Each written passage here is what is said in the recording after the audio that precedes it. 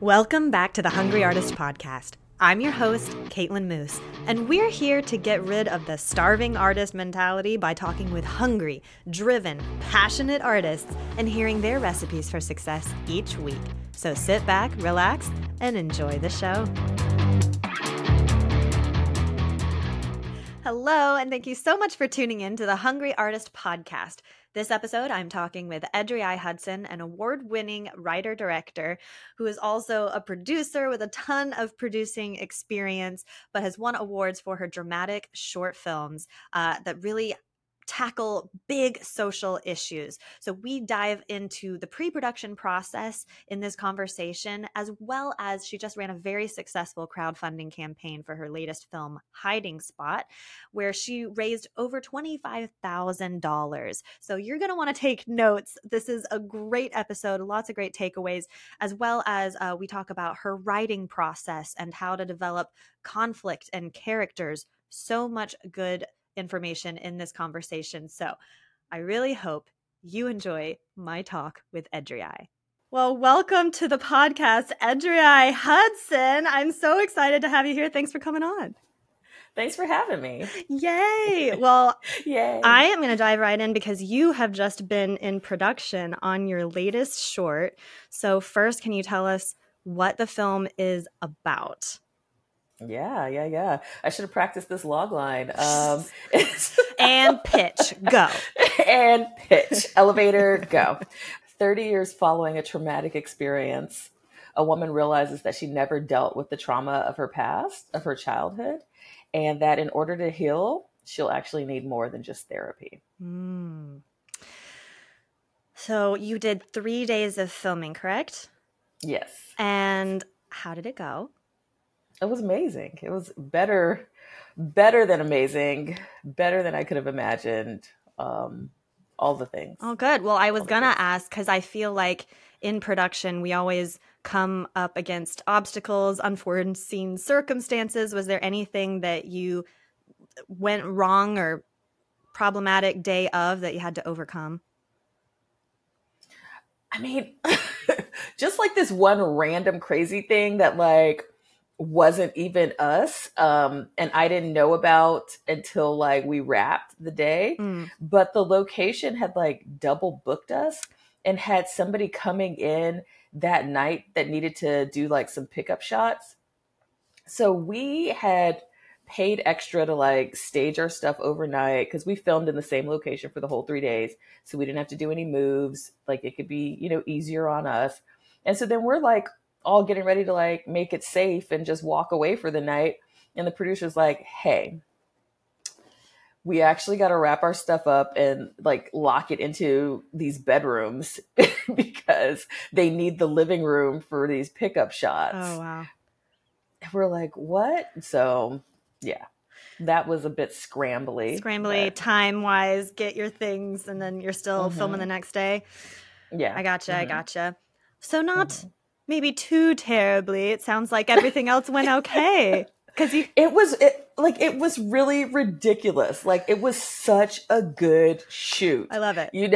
Like it was such a good shoot. And I mean, granted, like the efforts going into pre-production were grand, like I did a lot of work. My two producers did a lot of work. Like it was like, we were really like working it out. So then it's what I like to expect, that if you do the work in pre-pro, then production goes smoothly. Well, and let's talk a little bit about like the specifics of pre-production. So are you like storyboarding, shot list, like first of all, what was like the time frame like of pre-production?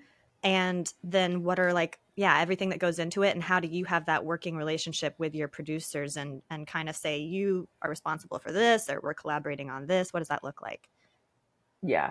So even before storyboards and shot lists, I was the writer, I was the producer, right? So once I got the script to a point where it was like, okay, it's written, now we can start producing. And even before that, let's do this timeline. Okay.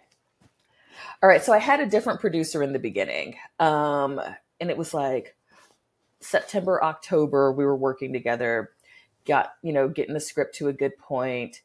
Decided to start crowdfunding like November, do a 6-week crowdfund. So November 1st to December 15th crowdfund. Which I have questions We about too, raised, but we'll yes, yes. we'll get to that. So we raised our goal, 25,000. It didn't pay out until January 3rd, which I didn't even think about before. Oh, But when we get back to the crowdfunding questions you have, yeah. that's important because taxes. So January 3rd, that came. I was panicked because what I really needed was 50 grand to write the short or to shoot the short that I had written. Because it took place like half of it in the 90s, half of it with kids, like lots of locations, lots of cast, all this stuff. My husband said to me, like, you have $25,000, you can shoot a short, maybe just take your log line and switch the story up and make it a $25,000 story. I reworked the story, reduced the cast drastically, cut the kids out, the flashbacks, all that. I have one flashback, one kid, just my cousin's also in just like a scene, just, Cute. Resourceful. Yes, I indie budgeted, an indie film made this film. Mm-hmm. Was able to bring on another producer. Also, the DP reached out to me during the crowdfunding campaign, and I had worked with him before, and he was like, hey, do you need any help? I have a new camera, like blah, blah, blah, blah. And at the time I was in talks with somebody else who was going to DP. But Mikey, who ended up being the DP, was just like, we just kept talking, back and forth. And something was like, maybe you should just work with Mikey. And I was like, okay. So I was like, do you want to shoot this? And he's like, absolutely.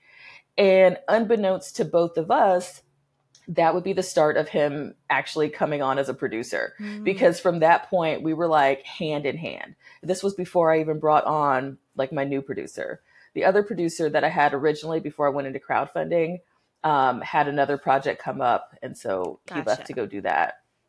So it was just me by myself. I was stressed. I didn't have enough money. Now I had somebody else who was helping me, reworking the script, reworking the story.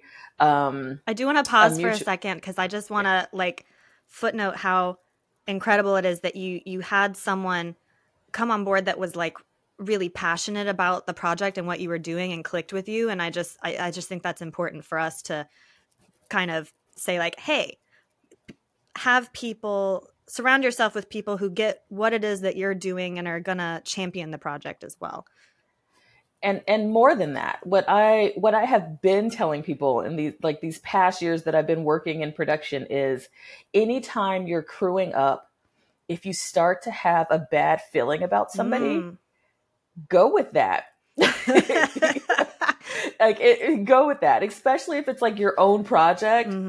Go with that, because like just like if you have a bad feeling about somebody, like it could be for a reason, and so I had in this project I had good feelings about people. Great. And I was like, oh, this is interesting, and I went with that, and it turned out to be like the right choice. Beautiful. So I had a good feeling about this guy, and so I was like, okay. And he really helped me like produce this until we brought the other producer on. And once we brought the other producer on, I was able to say, I don't want to produce anymore. I want to start being able to direct. Like, can you handle all the things? And at this point, we had already crewed up between me, Mikey, and then my other producer's name is Louise. She goes by Louie. Between the three of us, we had picked people that, were available, who were interested in the project, who wanted to come on. And it worked because we had like the A team, like it was just like everybody picked the people they wanted to work with. And it was just such a great set, such great energy. Yay. And so once I turned producing over to Louie, I was able to work like hand in hand with Mikey, and we built the shot list together, and then we went through, and for the storyboard, we just did references from like TV shows and films and stuff like that, just screenshots Mm. of like this is what we want, like this is what the two shots should look like. This is what the Okay. over the shoulder should look like. Like Cool. this is what the yoga scene should look like, Did you just find things like that. like locations before doing the storyboard, or I'm just curious how that factors in which you do first.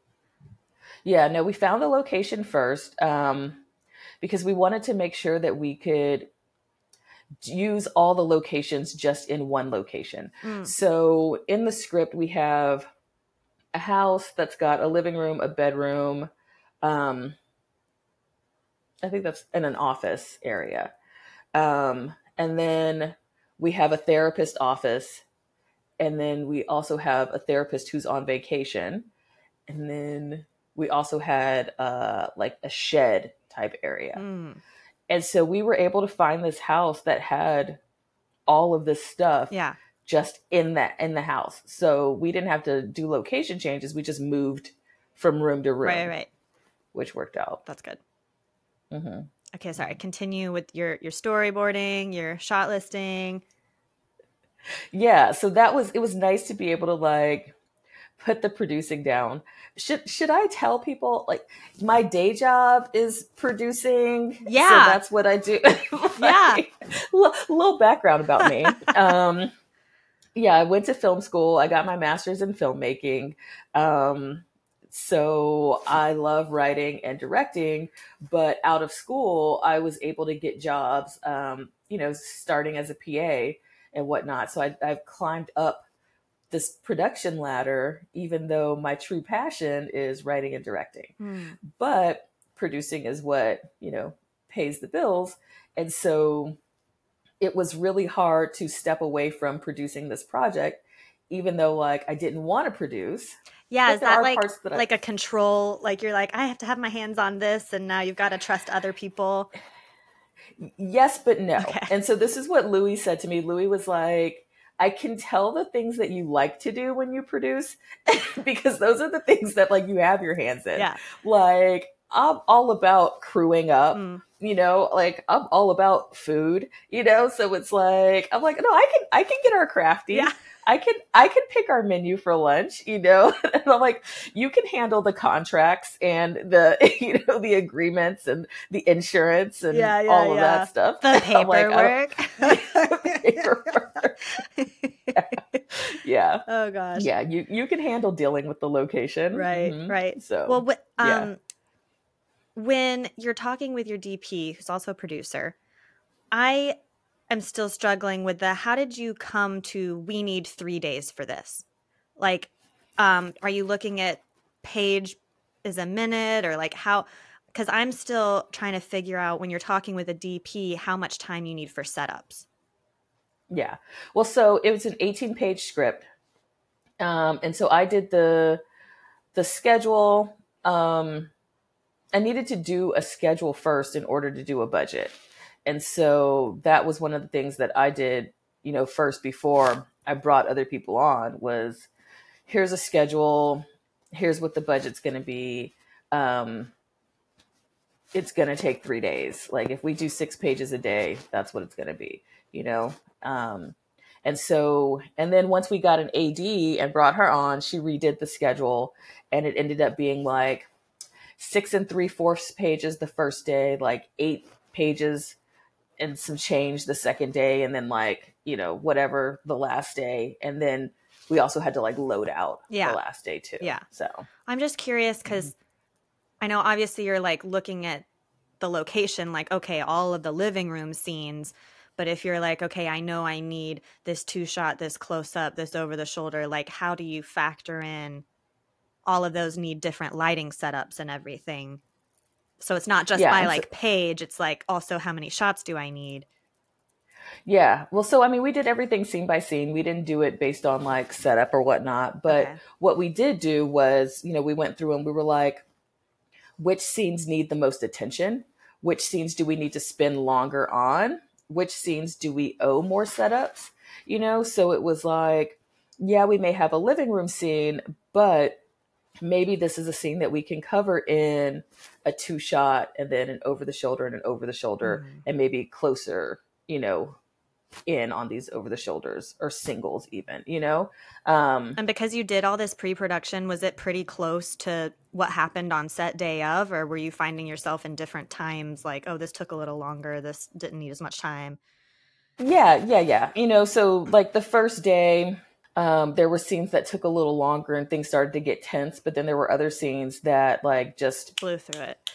yeah, blew through and we made our day, and like, so when Mikey and I were building the shot list, and I was like so excited, he was like, yay, I was like, yay. And he said, okay, but don't forget, like, you may have to like lose some of these shots. And I was like, what we're not going to do is already start with that. Like, we just finished the shot list. We're happy. Let's just be happy with this. Okay. We're not going to start talking about losing anything. We're going to talk about being happy with this. So, and we didn't have to cut any shots. Nice. And it was so funny how like the first day I said to the AD, I was like, okay, so how many shots do we have left after this? And she was like, well, because you just added a shot, then you have, and I was like, oh, I like how you just snuck that in casually. I added a shot. But we didn't have to cut anything. Like, we made our day. We didn't have to cut anything. There were some things that naturally cut themselves, like, oh, we ended up actually getting this when we did this other shot. So we don't need to focus in on this anymore. Gotcha. Well, when you're doing like the scheduling and the shot list, are you taking into account like, maybe this is going to be a more intense scene for my actors, we'll like start there, or maybe like we'll build up to it? Like, what are your thoughts there? Because you're dealing with some pretty heavy scenes, I imagine. So, I mean, we had some heavy scenes, heavy, like emotional content, and we had an intimacy coordinator on set just to, be support for all of that, and for me, for the actors, in dealing with this content. And she had like sage oils and things like that to just kind of like cleanse the space. And yeah, it was nice. But giving those emotional scenes room to breathe and giving the actors like space to feel safe, and also to like, get into character and then like decompress and get out of that role, like out of that scene for the next scene. So that was something we built into too, was, the character has panic attacks. So, like maybe we don't go from a panic attack scene to a happy scene. Maybe we do it in the reverse. We do the happy scene first, then do the panic attack scene. Then we break, like, and completely get out of that setup or something like that. And just, give her space. So I want to ask a little bit about then your process directing actors, and how do you get that performance out of them? And also, did you have time, since you had so much, or you did a lot of pre-production, were you able to rehearse with them at all? Yeah, so that's actually how we set, I guess, kind of the shoot date. So I had my two main actors already cast. They're both close friends of mine. I started with Aisha. I told her like, hey, I want to write this film. Will you play the lead? And she said, like, anything for you. Of course, I got you. And I was like, thank you so much, my friend. And then I wrote a character for her husband, or not for her husband, but I wrote the husband character. And I asked my friend Gerard, and I was like, hey, will you play this husband role? And he was like, yeah, of course. And, the character morphed a lot from the original script into what it ended up being. And so I brought them both together along with Mikey in May, and we did a table read to just kind of like go through and see like, get a feel of the screen and the screen, get a feel of the script and the story and all of that. And just see like, were these arguments legit? Where would you really take them? So they did some improv for that. And, we got some things figured out. And so they were pretty comfortable and confident with their characters. So then like once we got on set, and we did another table read once we got the best friend character cast, and we just did like a Zoom table read for that. And so I went through and kind of worked with them on, through each scene. So yeah, I feel like everybody pretty much knew like who they were, what they were doing, like, and they had seen the characters evolve and like grow with the characters and had like input, on the characters for those two. And so then when I had Portia come in to play the best friend, and then Palma come in to play the therapist, I just spent more time with them on set before, Yeah. we got into the scenes. Well, when you're giving a redirect, have you gotten any advice, from film school or for just from your own experience that there's a certain way you like to word it or say like reach for this emotion? How are you giving those redirects? So in film school, we had it was a list of like it's verbs, I think, it's convince her. Convince her that this is what you want, and if convince doesn't work, then plead with her that this is, Gotcha. so you can get what, but it's like, so it's not telling them like emotions. It's more of just like, it's like giving an objective, a goal in the scene, like something like that. Interesting. What's that collaborative process like for you? Because again, I feel like I think a lot of directors might get stuck in like giving a line read or like the actor isn't doing it exactly as they envisioned. And of course, sometimes it might be better. But if you're just not connecting with what the actor's bringing to the table, how are you addressing that? Yeah, that's good. So I think the main thing is just to tell them like what it is that you vision for the character, So it's like, so for example, like with Portia playing the best friend character turned shaman, it's like, like your best friend is going to see you as her best friend, and that's who you are in these scenes. But then when it's shaman time, she's going to be, like this is a side of you she hasn't seen before, and so, and this is going to be something that is new to her, and she is trying to figure it out. So this is something that like, it's like convince again. It's like, but you are an extreme version of somebody she has not seen before. You're not the best friend anymore. Yeah. You are now the shaman who has, you've embodied this space. So interesting.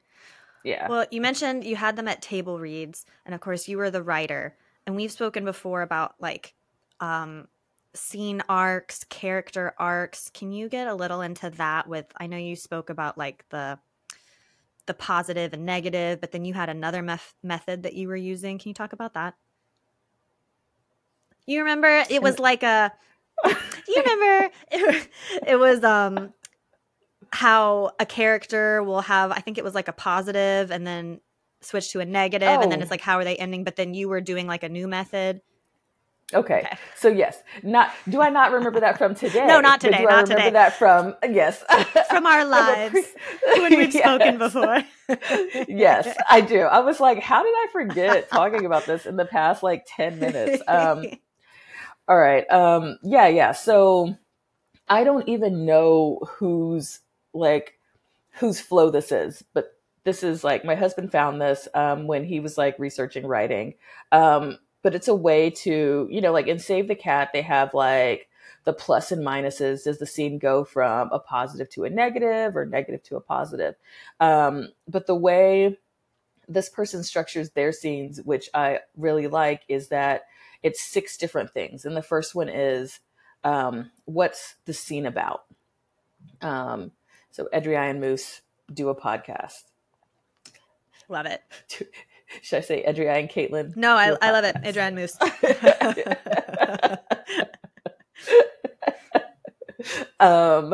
And what does Moose want? Moose wants to have good content, good clean content. Why doesn't that work? Because Edrei is cussing up a storm and won't answer Moose's questions. What does Moose do about that? Moose pauses the interview and politely asks Edrei to please keep it clean and please focus on the questions. Why doesn't that work? Because Edrei is a wild card and gets so upset, she throws her computer. How does the scene end? It ends with Moose not getting the content that she wanted. No. No. So that's now how I like to do scenes, because then like that's in the outline process. Yeah. So like you do that in the outline process. And then from there, when you go to pages, you already know what your scene is about and you already have the flow of the scene. Mm-hmm. And so now you just have to really add dialogue and just kind of like expand upon that a little bit, and it's a lot easier to see the scene when you already see like how it flows like that. This is going to be a really vague question. So No! help me out with it. Is there anything, when you sit down to write a story, what does the story need to have in order to be considered, like, in order to make it a film? Like it needs an obstacle, like it needs a message. What, instead of just like Moose and Edrei are talking on a podcast, that's not a great film. So what does the film? Isn't it? It's the best film ever. Sorry, I didn't mean. Isn't it? So like I said, I know that's vague, but is there something that a story needs to have in order to be considered like a proper full film? I guess a beginning, middle, and an end, right? Like it just needs to start somewhere, go somewhere, and end somewhere. And then whatever happens along the way are the things you said, right? That's what makes it a great film. Like it could just be a film. It could just be a film. But the things that are going to make it a good film and then a great film are going to be the theme identified in the beginning and then hit upon throughout the rest of the film, Mm-hmm. right? It's going to be your protagonist having to do the thing they don't want to do, which is the theme presented in the beginning and hit upon throughout the film. It's going to be, and because they do the thing they don't want to do, then they arc. It's going to be an antagonist or an antagonistic force. It's going to be the protagonist having goals of their own, which could be contradictory to the theme, or really play into what the theme is, So it's just kind of, it's those things, I think, that make the film. And then also, why today? Why did we start today with the story? What happened today that kicked the story off? Yeah. Well, so you have a body of work and this most recent film. What are you wanting to say with your films? Why these productions? So on my website, I put that I like to write female-driven films that inspire and empower. So Hiding Spot, my most recent film, female protagonist, dealing with trauma from the past, repressed trauma that, presents itself 30 years later. And she thought she dealt with it and it was done. But now it shows up in the form of, like a mental health issue, like she's got anxiety and depression, and it just kind of deals with like real life stuff, like, sexual assault, childhood sexual assault, not speaking on it because children, don't necessarily know what's going to happen to them, like, so in this story, the character thought she was going to get in trouble if she told anybody about it. Yeah. And so she didn't. My last short film that I did was called Sisters, and that was about domestic abuse. So in that film, it's three sisters who get together for brunch like once a month, and the younger sister canceled. And so the other two sisters show up anyways, because they're like, we don't ever cancel for brunch. This is not real. And then they find out that the younger sister is being abused by her husband. And then the older sister confesses that she was being abused by her husband, and that her husband did not just accidentally die one night. She actually killed him. Mm. And then the short film I did before that was called A Difficult Thank You. And that was about actually a couple that was kind of they were starring together, but they lost their daughter in a car accident. And she had put on her license that she wanted to be an organ donor, and she was 18. And so, um, she went on to be an organ donor, and the mom was having a really difficult time handling that.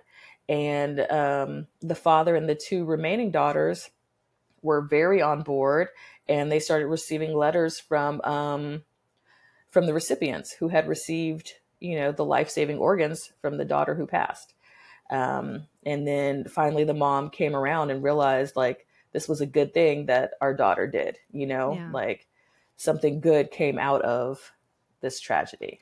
So. And these are all pretty, like, big life things. In these dramas, do you feel more drawn to, like, the drama genre, or are you finding a through line with your voice at all, where it's like, okay, this is an Edrei production, like, this is what's important to me and what I want to get out into the world? I think so. I think so. I think that female-driven dramas, female-led dramas, female-driven dramas are, yeah, I think that's what my focus is. I think that's what my passion is. I think tackling like the difficult topics. I think these are stories that can all help people realize they're not alone, Yeah. and help people heal in some kind of way. Are there any films or filmmakers that you look up to that are doing something similarly, or maybe not, but whose work you admire or whose messages you also feel inspired by?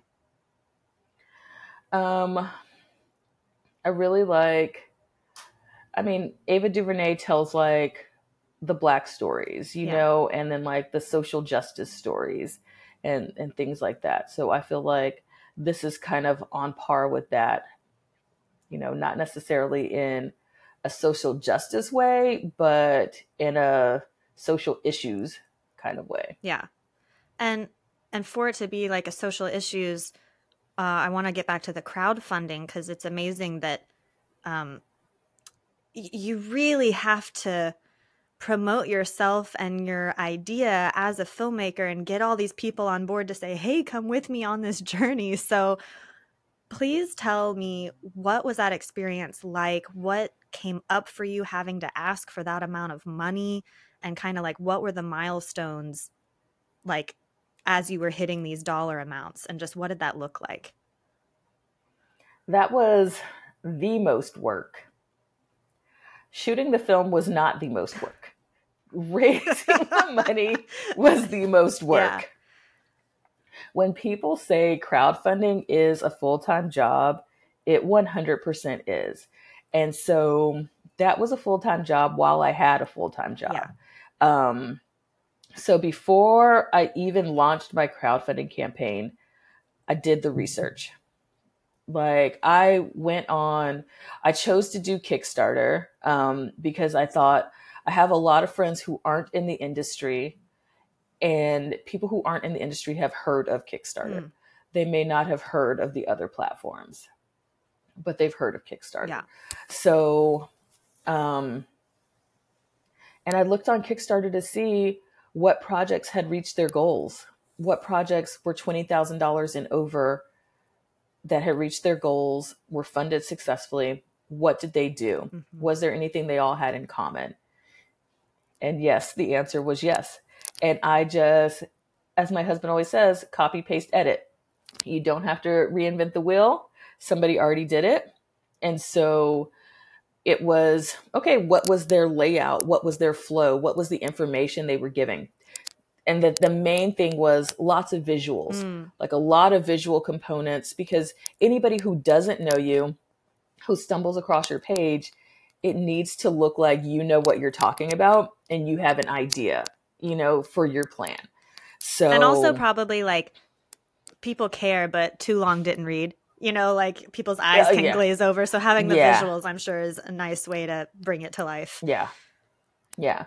So the visuals, and like a visual for each time you're changing the header, right? So if it's like story, like I had a visual and I put like story in there, and it's like, here's what the story is about. It's like cast, like that's a different visual. Here's what it is, like creative names for the perks. I don't know if that matters. I feel like people are going to donate what they're going to donate, Yeah. regardless of what the perk is called, regardless of what the perk is. Like if all I have to give you is $25, that's all I can give you, even though the $50 perk is cooler. Yeah. I don't have the $50 to give you. What were some of the perks that you gave? Social media shout outs, a copy of the storyboards and shot list, a copy of my script with the director's notes on it. Thank you in the film, in the credits. Oh, okay. It was so long ago. No, I don't know. That's great. I'm like, I don't know. Amazing. Stuff. I gave people stuff. No, I love it. And I think like with your film, people were really on board with the message, not they don't need the perks. But I just Yeah. know with Kickstarter that is what is being offered. So I was curious, when you said you were looking at those people who had successful campaigns, was it certain, like you said, dollar amounts that were going with the different perks? Like you kind of copied their levels even? Yeah. Okay. Like, I mean, $10 tended to be like a social media shout Okay. out. $25 was something unique to the film. $50 something unique to the film plus a something else. Yeah. Then like $100, same thing, something unique to the film. Plus, and every single one of those price points, it was you get the things below plus, Right. like a new thing. I think like some behind the scenes photos of like cast and crew. Yeah. Was something like And then that. you But had a whole video. That's what I think of when mhm. I think of these Kickstarter or any crowdfunding campaigns. What kind of went into the video, and you wanted to make sure that your audience knew? Yeah. So since the film was gonna be, flashback with kids and stuff like that, like I started off with kids and um sexual assault statistics, and it wasn't it wasn't like in your face. It was just kind of like 1 in 3. And then it's like, this is the stat for that. This is what happens to 1 in 3 women. This is what happens to 1 in 3 kids. This is what happens to, you know, so things like that were kind of like, oh, maybe think people hadn't thought about these statistics and things like that. So, the idea of this film is really to bring awareness to that and stop child sexual assault. And so I reached out to different nonprofit organizations that are doing that, promoting awareness and, education and things like that, and partnered with Stop the Silence. And so I think that was also something that when people could come to people came to my page, they saw, we're partnered with Stop the Silence to help promote awareness. And then we also had a fiscal sponsor in Women of Color Unite, so we're a legit Right. project. It's Yeah. like less of a, oh, I'm just taking a chance on an unknown. It's like, no, this person already has backing, and I can feel good about giving to this project, and the funds are going to be used well, kind of thing. Yeah. Exactly. Exactly. Well, take me through, you said 6 weeks, and I know you kind of did some things to create urgency around it. So what did the actual campaign look like? Yeah. So the way I came up with my campaign strategy, one of my friends had raised money to do a documentary feature. And she said what she did was she created a spreadsheet of people she thought would donate. and then another one of people who could donate like big amounts, like $1,000 or more, something like that. And so I created a spreadsheet.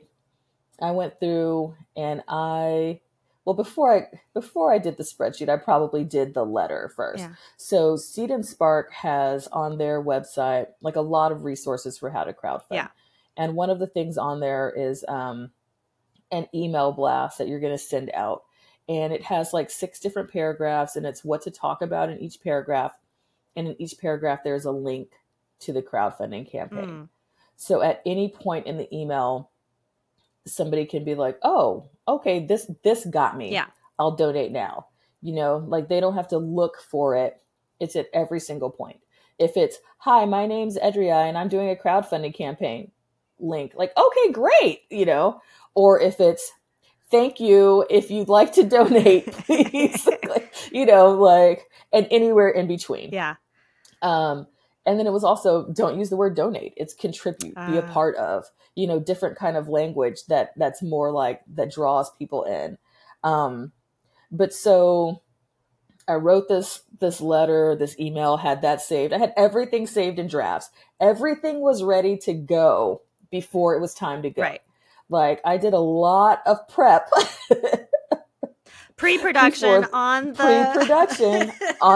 Kickstarter, on the crowdfunding campaign, because that was the production. So I had to do the pre-pro before the production. Yeah. But so I went through, I made a mail merge list. Everybody I have ever emailed in my life exported into this list. I mean, provided it wasn't like at thisiswhereiwork.com,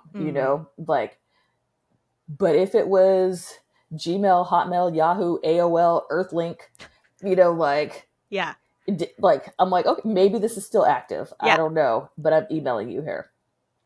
And I did it in one of those mail merging programs where you can track it. So you can see, oh, this email, bounced back. It's not active. They opened the email. Mm-hmm. They clicked the link. I love these softwares. Yes. Yes. So I was like tracking, I was like, send. Who's going to click? And I'm like looking, I'm like, oh, they clicked. Yeah. But I did a test first. I sent it to like 10 people first, like close friends, like, hey, y'all, I'm doing this test. Did you get this? And then I'm like looking at the spreadsheet to see like, okay, delivered, click, like all of that stuff. And I'm like, great, this is ready to go. Yeah. And sent it out. So I did that day one. And I know other people who say that you can do like the week before, like, hey, y'all, I'm going to do a crowdfunding campaign that launches in a week. Mm-hmm. Save the date, and then day one, you send it out. So I sent the email day one, and then I was on set. I had a shoot that day that I was directing. I had to be there at like 7 a.m. or something. And it was like maybe like 11:30. And I was taking a break, and I was like, oh, let me check my crowdfunding campaign, see how it's going. And I already had like $4,000. Yes. And I just started crying. Aww. I was like, oh my gosh. I feel it's happening. I should say I was an emotional mess this whole process. Like I cried that one when I saw the first shot up, like when Mikey was like, come look at frame. And I go like waltzing into the room and I'd see their frame and I was like, what? And I just started like crying. I'm like, it looks so good. I can't believe it's happening. We're here. Yeah. But okay, so I did so that was the day one. Day one. And then I think 2 weeks later, I did the email again.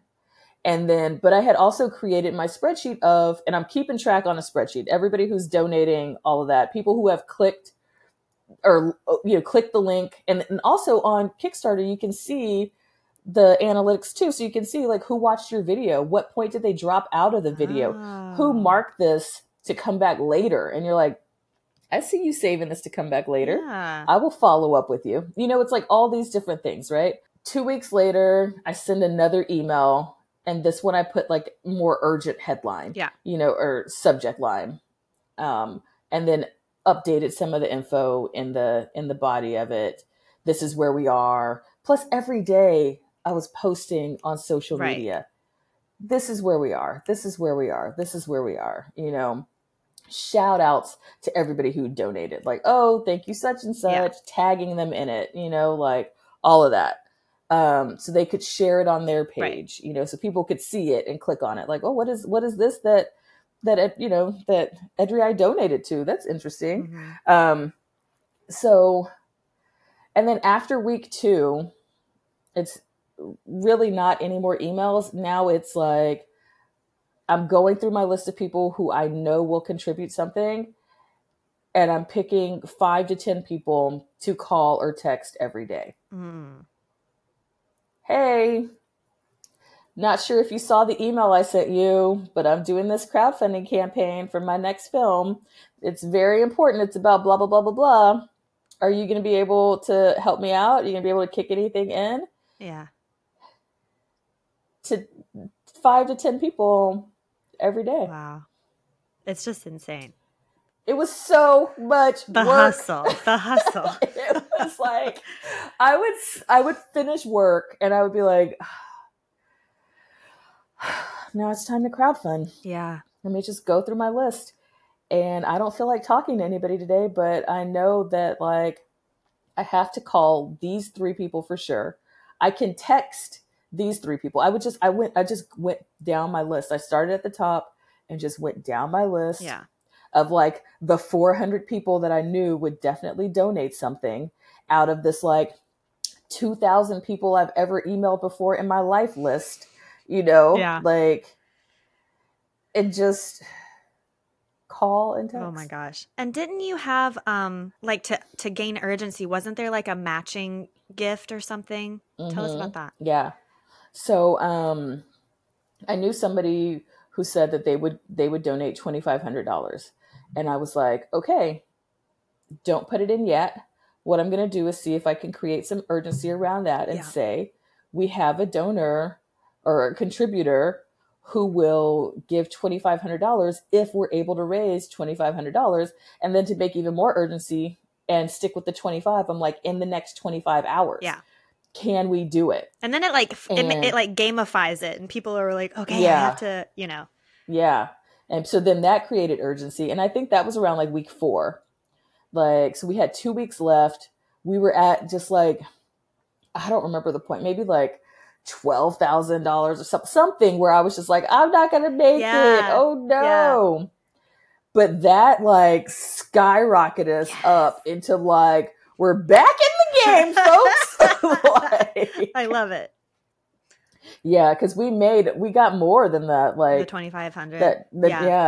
Yeah. So we got more than that. And then, and then same with like, once we were like just $1,000 shy of it, turned it into a game again. Like, hey, y'all, we're so close. Like, we're almost there. Like, we just need this much more. And then one of my friend's brothers just put in like the last like 1,000 that we needed. And it was like, what? And it was like watching these analytics and it's these names that I don't know. And so then I'm texting people in my network. I'm like, do you know this person? Like, is this one of yours? Is this one of your, and then people be like, oh my gosh, that's so, I can't believe, what? How much did they put in? And I'm like, this much. And they're like, what? Aww. So you never know. Never know where it's going to come from. You never know where it's going to come from. But you got to show up. Know. So can we talk about like that mindset piece? Because I can only imagine like for a lot of people, it's really hard to ask.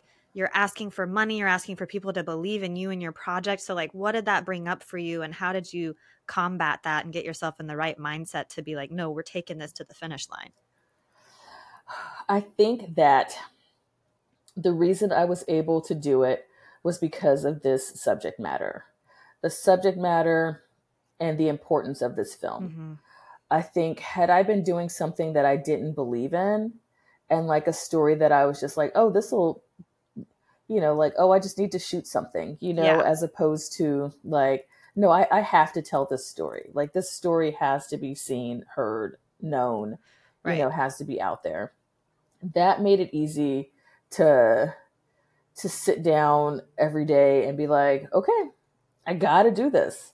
I got to do this, and if I can just drop God in here real quick. Yeah. I did a lot of praying. like every day, a lot of praying. When I was at $12,000, I was very upset. I was like, I prayed before I even wrote this script, did this project, started any of this.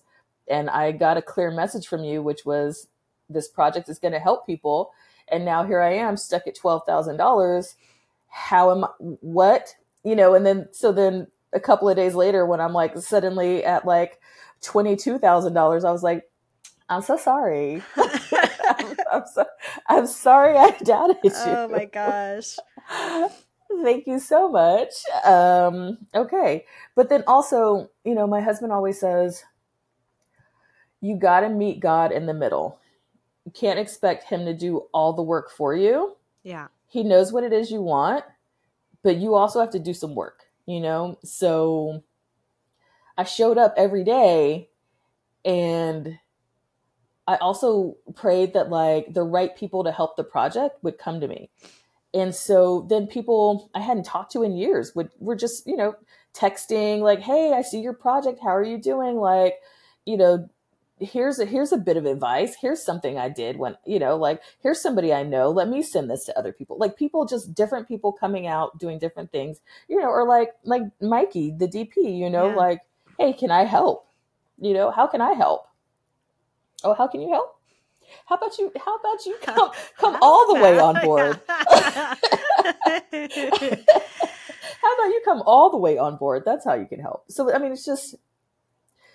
but it was keeping my eyes open, not rejecting anything, like looking at everything as a possibility and as something that was coming to me at the right time, so. That was so beautiful. I was tearing up.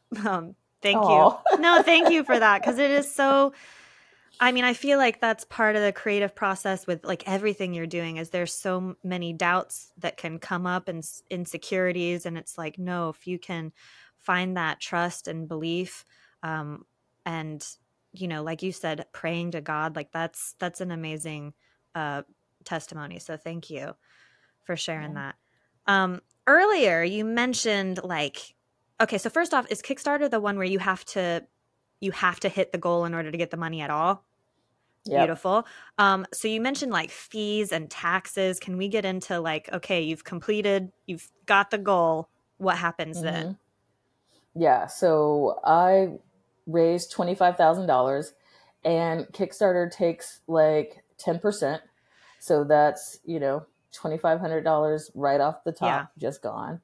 And then Women of Color Unite is our fiscal sponsor, and they take 7%. So wait, that's how does that work? Like, because it because they're putting up, let's see, how does that work? It works that they are lending their name and nonprofit status to the project, to the film. So now we are a nonprofit. Gotcha. Project, organization, like. Okay. So that way if, so then it's a tax write-off. Right. For anybody who donates to it. Like we donated to this nonprofit organization. Gotcha. And so then, but we're able to use that also for like, for like goods and services, like some places will donate equipment, donate food, donate, different things because it's a tax write-off. It's a nonprofit organization. Yeah. So. Okay. So then the taxes. But that was money gone up. Right. So. Yeah. And then you said waiting till January. Yeah, but I didn't know that. That was just like, so Kickstarter, once the project is successfully funded, then they collect the money. So if you no one's been charged yet. Nobody's been charged yet. Okay. So they charge later. So then they have to collect all the fees. And so then there's people who pledged money. Oh, there was this one guy. Okay, let's hear it. All right. So a friend of mine was also doing a crowdfunding campaign at the same time as I was. She's doing she was doing a short documentary and she needed to raise money for finishing funds. So she started hers like 2 weeks before, and then I started mine. And this one guy randomly like donated like $2,000 or $2,500, like some big number. And I was like, oh. And I was like, okay. And he messaged me and was like, hey, do you know so and so? And I was like, yeah, she's my friend. And he said, did she tell you anything about me? And I was like, what? So I text her and I was like, hey, do you know this dude? Like, he's messaging me asking if we've talked. And she's like, oh yeah, he donated like $4,000 or something like ridiculous to her campaign. And I was like, oh, okay. And I was like, well, he's asking me if we've talked. And I was like, Interesting. Well, then her campaign ended and he did not pay up. Like, it was just like, he just put it in there, didn't pay up or whatever. And so then I messaged him back and I was like, oh yeah, she told me that you didn't pay up on your campaign. And then he pulled out of mine also. So it's like the worst kind of troll that's making it look like you've hit your monetary goal and then doesn't follow through. So then your project's kind of screwed unless you overshot your goal. I mean, it was fine. Like, Kickstarter doesn't say like, oh, you didn't actually hit your goal. Okay. But it was just... still, that's just money out of your budget. Yeah. Yeah. That sucks. It does suck. It does okay, suck. so word of warning. It happened early enough in my campaign that, I was able to like recoup that money. It sucked to watch it go from like, 8,000 to yeah, to like 5 and some change. You're like, I know, that's so sad. Yeah. Well, okay, but so what? So they charge them later, and then what does that mean for the taxes you were saying? Oh, because like if you, I'm not a tax person, so I'm not sure, but I don't know if it's like, oh, you got all this like influx of money and now you have to pay taxes on it. But I know that like getting it in January and then me shooting in August, I have spent all of it. So it's not like, oh, you're taxed on this money that's just sitting there. It's like, it's a write-off for me, because it's like... It was instead of you getting taxed the previous year when you would have gotten it, you collected it in January so that... Yeah. Okay. Yeah. Which I had no say over. That's just how it worked out because of the holidays and all of that stuff, and I was like, oh... But that might be an interesting consideration for people when you're timing your campaign. Exactly. Okay. Exactly. And did you have the money go to like an LLC for the project, or like where was the money? Is it directly into your account? Like, it goes to Women of Color Unite first. Yeah. They get the money, and so then they take their portion and then just send me the rest. Okay. Yeah. Interesting. And I did not set up an LLC. Yeah. I didn't do that. I didn't. Some people need to. I didn't.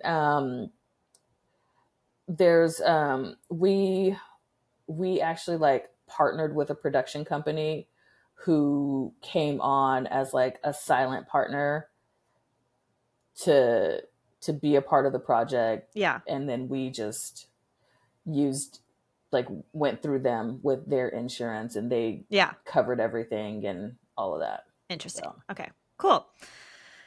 I was trying to think of where I wanted to go from there, because now you've done the crowdfunding, which, like, seriously, congratulations. I know I've heard from so many people that it is the full-time job, like you said.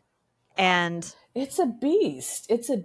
And it's daunting because, like, I was like, I don't want to put that I'm trying to raise 50 grand because I didn't have the confidence that I could do that, And in reality, I could have gotten 30, I think, but at the time you don't know that. Like 25 is a lot, know? Like, yeah. I mean, yes, a lot. That's, I'm so like wonderfully amazed. But you did say something when we've spoken previously that I thought was interesting, because I myself get very overwhelmed with like when you were saying like, oh, this is a $50,000 film. And I'm like, okay, then I need X, Y, and Z kind of before I can even begin. But I think you said like, you'll still go to like grants or something for some finishing funds. So it's kind of more about like just taking that next step in the project Yeah. and then letting the Yeah. next, like letting that inform where you go from there. So can you talk about that and like deciding to maybe crowdfund only for production and then look at your finishing funds differently? Yeah. I mean, I've toyed with the idea of going back to crowdfunding for the finishing funds. I don't want to do it. Uh, it's like training for a marathon. It's like I don't want to do it. Yeah. Like, um, but it's also kind of nice that you can be like, hey, look, we have shot that, like it's happened. yeah, You're not just yeah. banking on a maybe. It's like we just need help crossing the finish line, kind of. We just need help crossing the finish line. It's not going to be nearly as big of an ask, like finishing funds, like for the editor, the colorist, the composer, the sound mixer, Yeah. and then festivals and travel, Right. marketing and print, like all of this stuff, probably like another 10K Yeah. needed, and so like I'm applying for grants. But I applied for grants for for physical production and didn't get any of them. So it's like you can't count on grants. Yeah. You should do it, but you can't count on it. You can't bank on it. Right. So, Where do you look for? Are you just Googling like the different yes. grants? Okay. Yes. Love it. I'm Googling the different grants. And there's when you Google the different grants, there are websites that have like all the grants listed. Yeah. And then it's just a matter of what works for you. Right. There's a lot of grants out there for documentary filmmakers. Like a lot, like shorts, Yeah. features, but for documentaries, And so you just got to go through this list and be like, okay, this doesn't work for me. This doesn't work for me. This works for me, but are they accepting applications right now? Yeah. And so like, that's like right now there's 3 that are open that are accepting applications that I'm like, working on applying to. So cool. mm-hmm. And what is kind of the plan for the film once it's finished? Festivals. Yeah. Festivals. So trying to figure out my festival strategy, like where's the best place to go, when's the best time to do it, all of that. So we're editing right now, so it's 2 weeks out since we shot. And we're editing right now. We're close to having a good rough cut and then kind of like breaking that down. So I think we'll probably be picture lock in like the next couple of weeks. And so then we can start coloring and sound mixing and composing. But, as far as like some of the big festivals, like I know they've got like cutoffs for like beginning of October.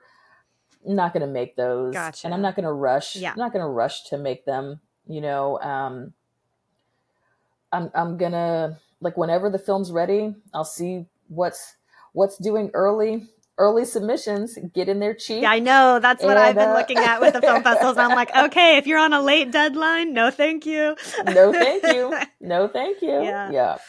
Mm-hmm. That's too funny. But yeah, like maybe like, some niche things, Yeah. like women filmmakers, Yeah. Like people of color filmmakers, Yeah. Like, all right, I'll do, social issues, like all the festivals. Like I just, I don't need to start top tier, like one of my friends was saying a good strategy is just get in. And then, people have scouts at all the festivals. So get in. Let that and maybe momentum. they see your film there. Yeah. Yeah.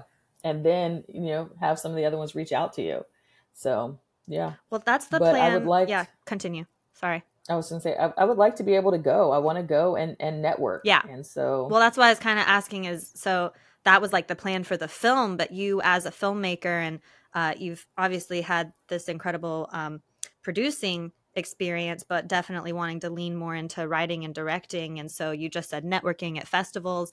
Like, is there something career-wise you think this particular film will help with? Or are you reaching out? Like, I don't even know, like using it to reach out to agents or write a feature? Like what's kind of on par for you, Yeah, you I think? have a couple of features written that I think this would be a good like calling card for, to be like, look, see what I did here? Yeah, This is a feature that I would like to shoot. I can do as great of a job and or better, right. you know? So, um, yeah. And I really want to lean into directing. I would like to, I feel like it's good to know all the different areas of Mm. filmmaking. Um, but yes, I would like to direct. You Yes. mentioned like even day one of your crowdfunding campaign, you were directing another project. So right now, is it kind of word of mouth, people you've worked with? They're like, oh, I know, I think Edrei would be a great director for this. Or like, how are you finding those directing gigs now? That was at work. That was at my then full-time job, Yeah. um, that I am no longer at. But yeah, but they found me through word of mouth. But it was for producing, Yeah. um, like through word of mouth, through my website, um, and so the hope is that um, people will start looking at me for directing. I love it. And I'll randomly get an email that's like, "Hey, we want you to direct something," and I'm like, "Do you? Are you legit?" Yeah. Yeah. What does that look like? I mean, again, kind of the how do I ask this? Um, well, I kind of want to ask about director pay and also kind of like director pipeline. You know, we're making our own films right here, and then you said like if other people would ask you to direct, but then like do you take that into the studios and then you've got an agent kind of how does that work where you'd have an agent and you get how do you get attached to a project essentially? I don't know. Great. I don't know. I am not at that level at Gotcha. all. Yeah, yeah, At yeah. all. Yeah. Right now, I'm just it's just been like branded content that I'm directing. Like social media commercials kind of stuff. So no agent required yet, Right. but one day. No, it's so interesting because I hear people will start, you know, like they have their own production companies and they're doing the commercial work or the music videos. And so I don't know, is it like a leap to get into narrative film? Like, is that a, I don't I don't even know. Like I've been in the digital world like my the whole last? Yeah. yeah, my whole career, has been in the digital world. Like I was in television just for like a quick stint doing one show, but that just took me back to more digital, to Hmm. not to more television. But I'm hoping that this short leads me to features, which can also lead me to television, Yeah. Do you have a direct. preference with like TV film? No, I know that like a lot of times the preference is in order to direct television, you've directed a feature before. And Really? so, uh-huh. Interesting. Because I thought I'd heard like when we talked before where there was like this documentary about female directors and kind of the different percentages in our industry, and then how what some of the directors were just saying anecdotally is that they've been asked to direct more episodes of TV before they'd even be considered for these kind of Hmm. like studio features. But maybe that's studio features though, Maybe. but like indie features, like if you do an indie feature, then they'll consider you for Gotcha. television. Gotcha. Gotcha. Unless you're in one of the like directing mentorship programs or something Mm. that funnels you through to television directing. Have you looked at any like programs like that? Because doesn't DGA have their own, and who else would Yeah, have? lots of them have their own. Some of them aren't doing them right now because of like the strikes and Yeah. everything, but Yeah, I've applied to a few of them. You know, like they want you to have a portfolio and all that stuff when you apply. And some of them are more competitive in that they want you to have done a feature before you apply to their directing workshop. Wow. And there's others that just you can submit your shorts. Well, I did want to ask, this is a little bit of a pivot because I know you've done your directing work, but I've also seen, you've been like first AD, second AD. Can you talk a little bit about like those different roles and the different skill sets? I get all my ADs confused. So yeah. Between first But and first, first and yeah, second AD. what's the difference between first and second? All right, so first AD is the one who is like your daily schedule keeper. Okay. Right? So they're the ones who are going to create the schedule, like the shooting schedule that you guys end up working off of.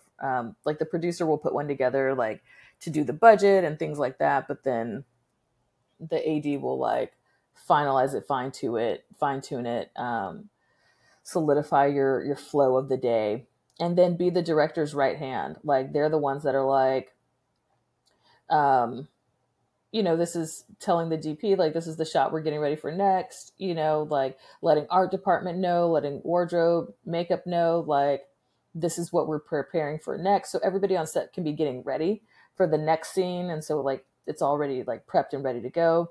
They're the ones who are, like, keeping the clock, So, all right, like, we really had, like, an hour and a half allotted for this scene, and we're now at 2 hours. Yeah. If we don't get out of this soon, we're not going to be able to make this, like this thing or whatever. Yeah. I guess, one thing we did do on my set was there was one scene we wanted to get at the end of the first day, and we just moved it to the end of the last day instead. Because it wasn't a hard thing. We were going to be back in that room anyways. And we were like, instead of rushing ourselves today, let's just go ahead and do this when we have more time anyways. So, and that worked out well. But yeah, so that's the first AD who's like doing more of that, like the schedule keeper, more of like, I liked ADing until I didn't. And I realized I didn't like it because it's like the AD's the most stressed person on the set. Like you're just like, we're not going to make our day. Why are you not listening to me? Hurry up. Hurry up, everybody. Like, how much longer do you need to light? What do you mean 10 more minutes? We don't have 10 minutes. Oh, no. Do it in 3, like it's just, I was like, I don't want to be stressed like that. Second AD is, the first AD's right hand. So they're the ones who are getting like the talent through the works, right? So they're checking the talent in, making sure talent's here. AD's like, all right, we have scene 17 coming up next. Let's make sure like talent's in wardrobe for that. Yeah. So second AD, takes them, make sure they get in wardrobe for that, make sure they get in makeup for that, make sure they're ready to go when they're needed on set. Second AD is the one who does the call sheets, who sends out the call sheets.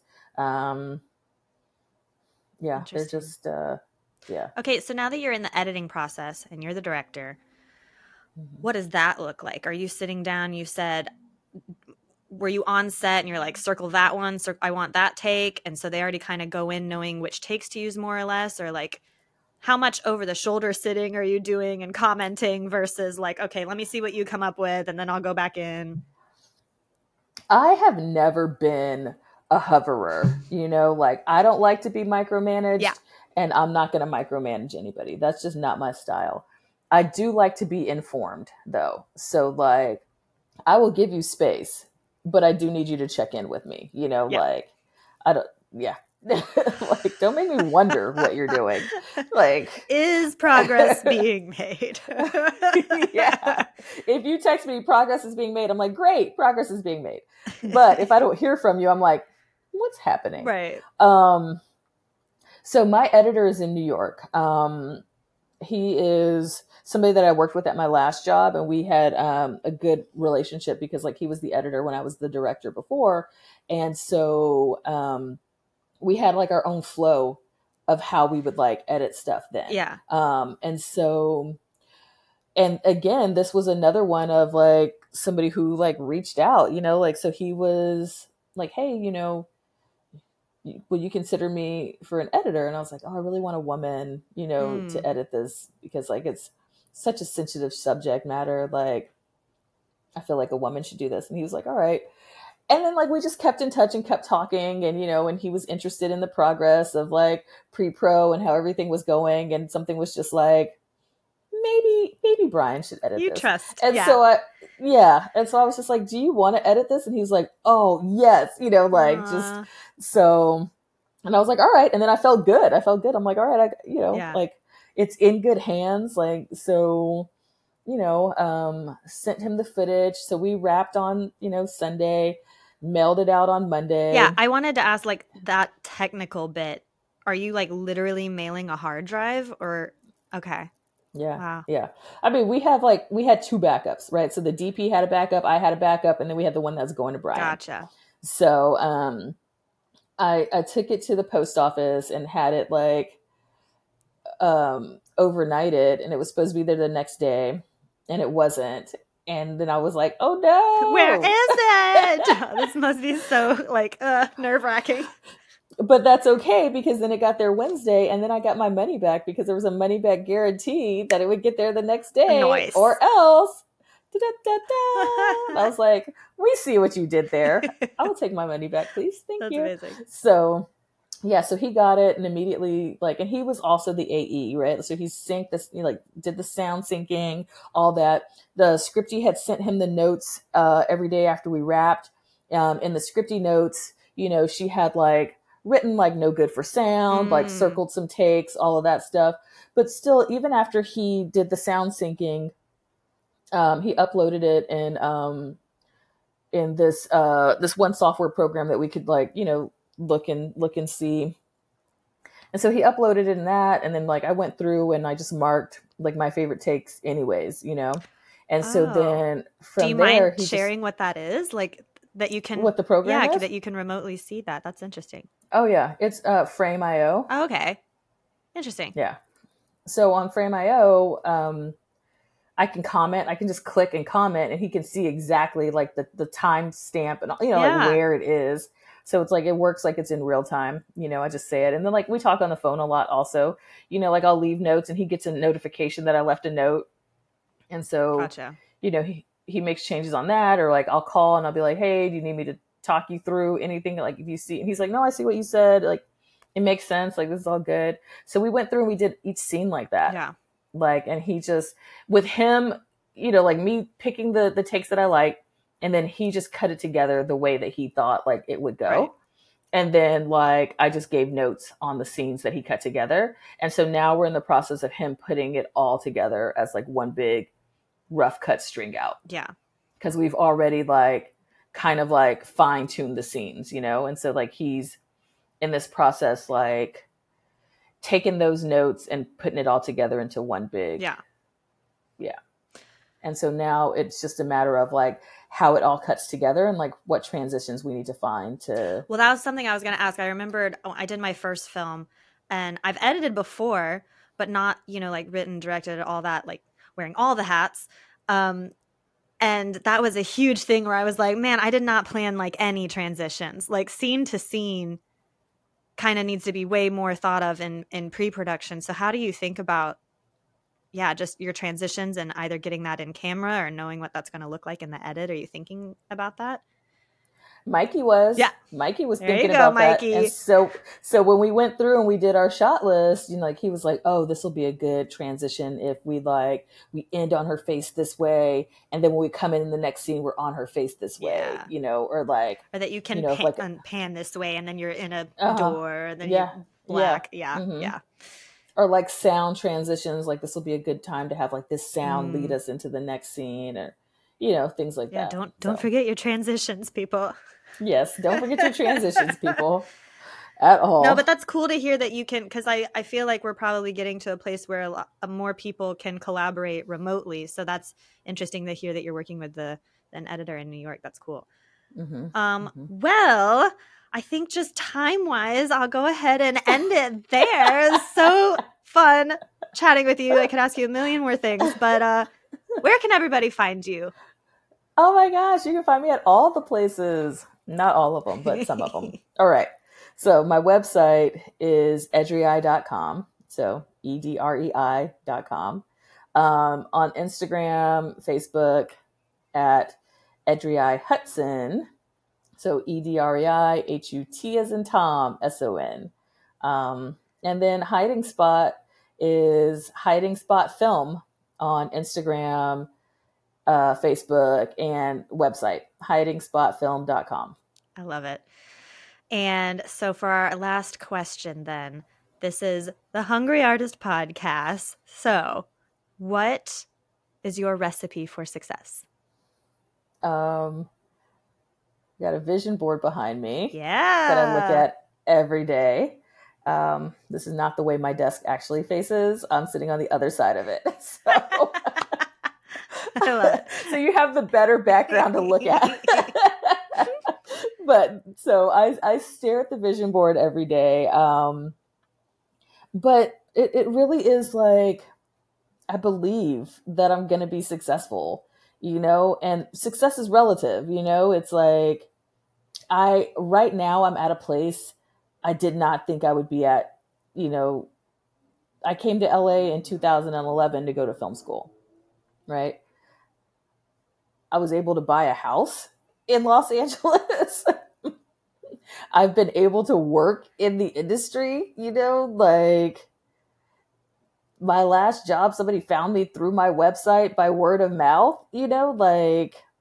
so I think like not giving up, continuing to like work towards what it is that I want, and, finding new ways to do that, and like just continuing to build my network of people and, and friends, and being genuine. Like, yeah, I think people can tell when you're like talking to them because you want something from them, versus like you just have like an interest in this person, So, but I think if at first you don't succeed, try again, and give yourself some grace. Like, so one thing I do every year is I make a list of goals for the year. So I don't do New Year's resolutions.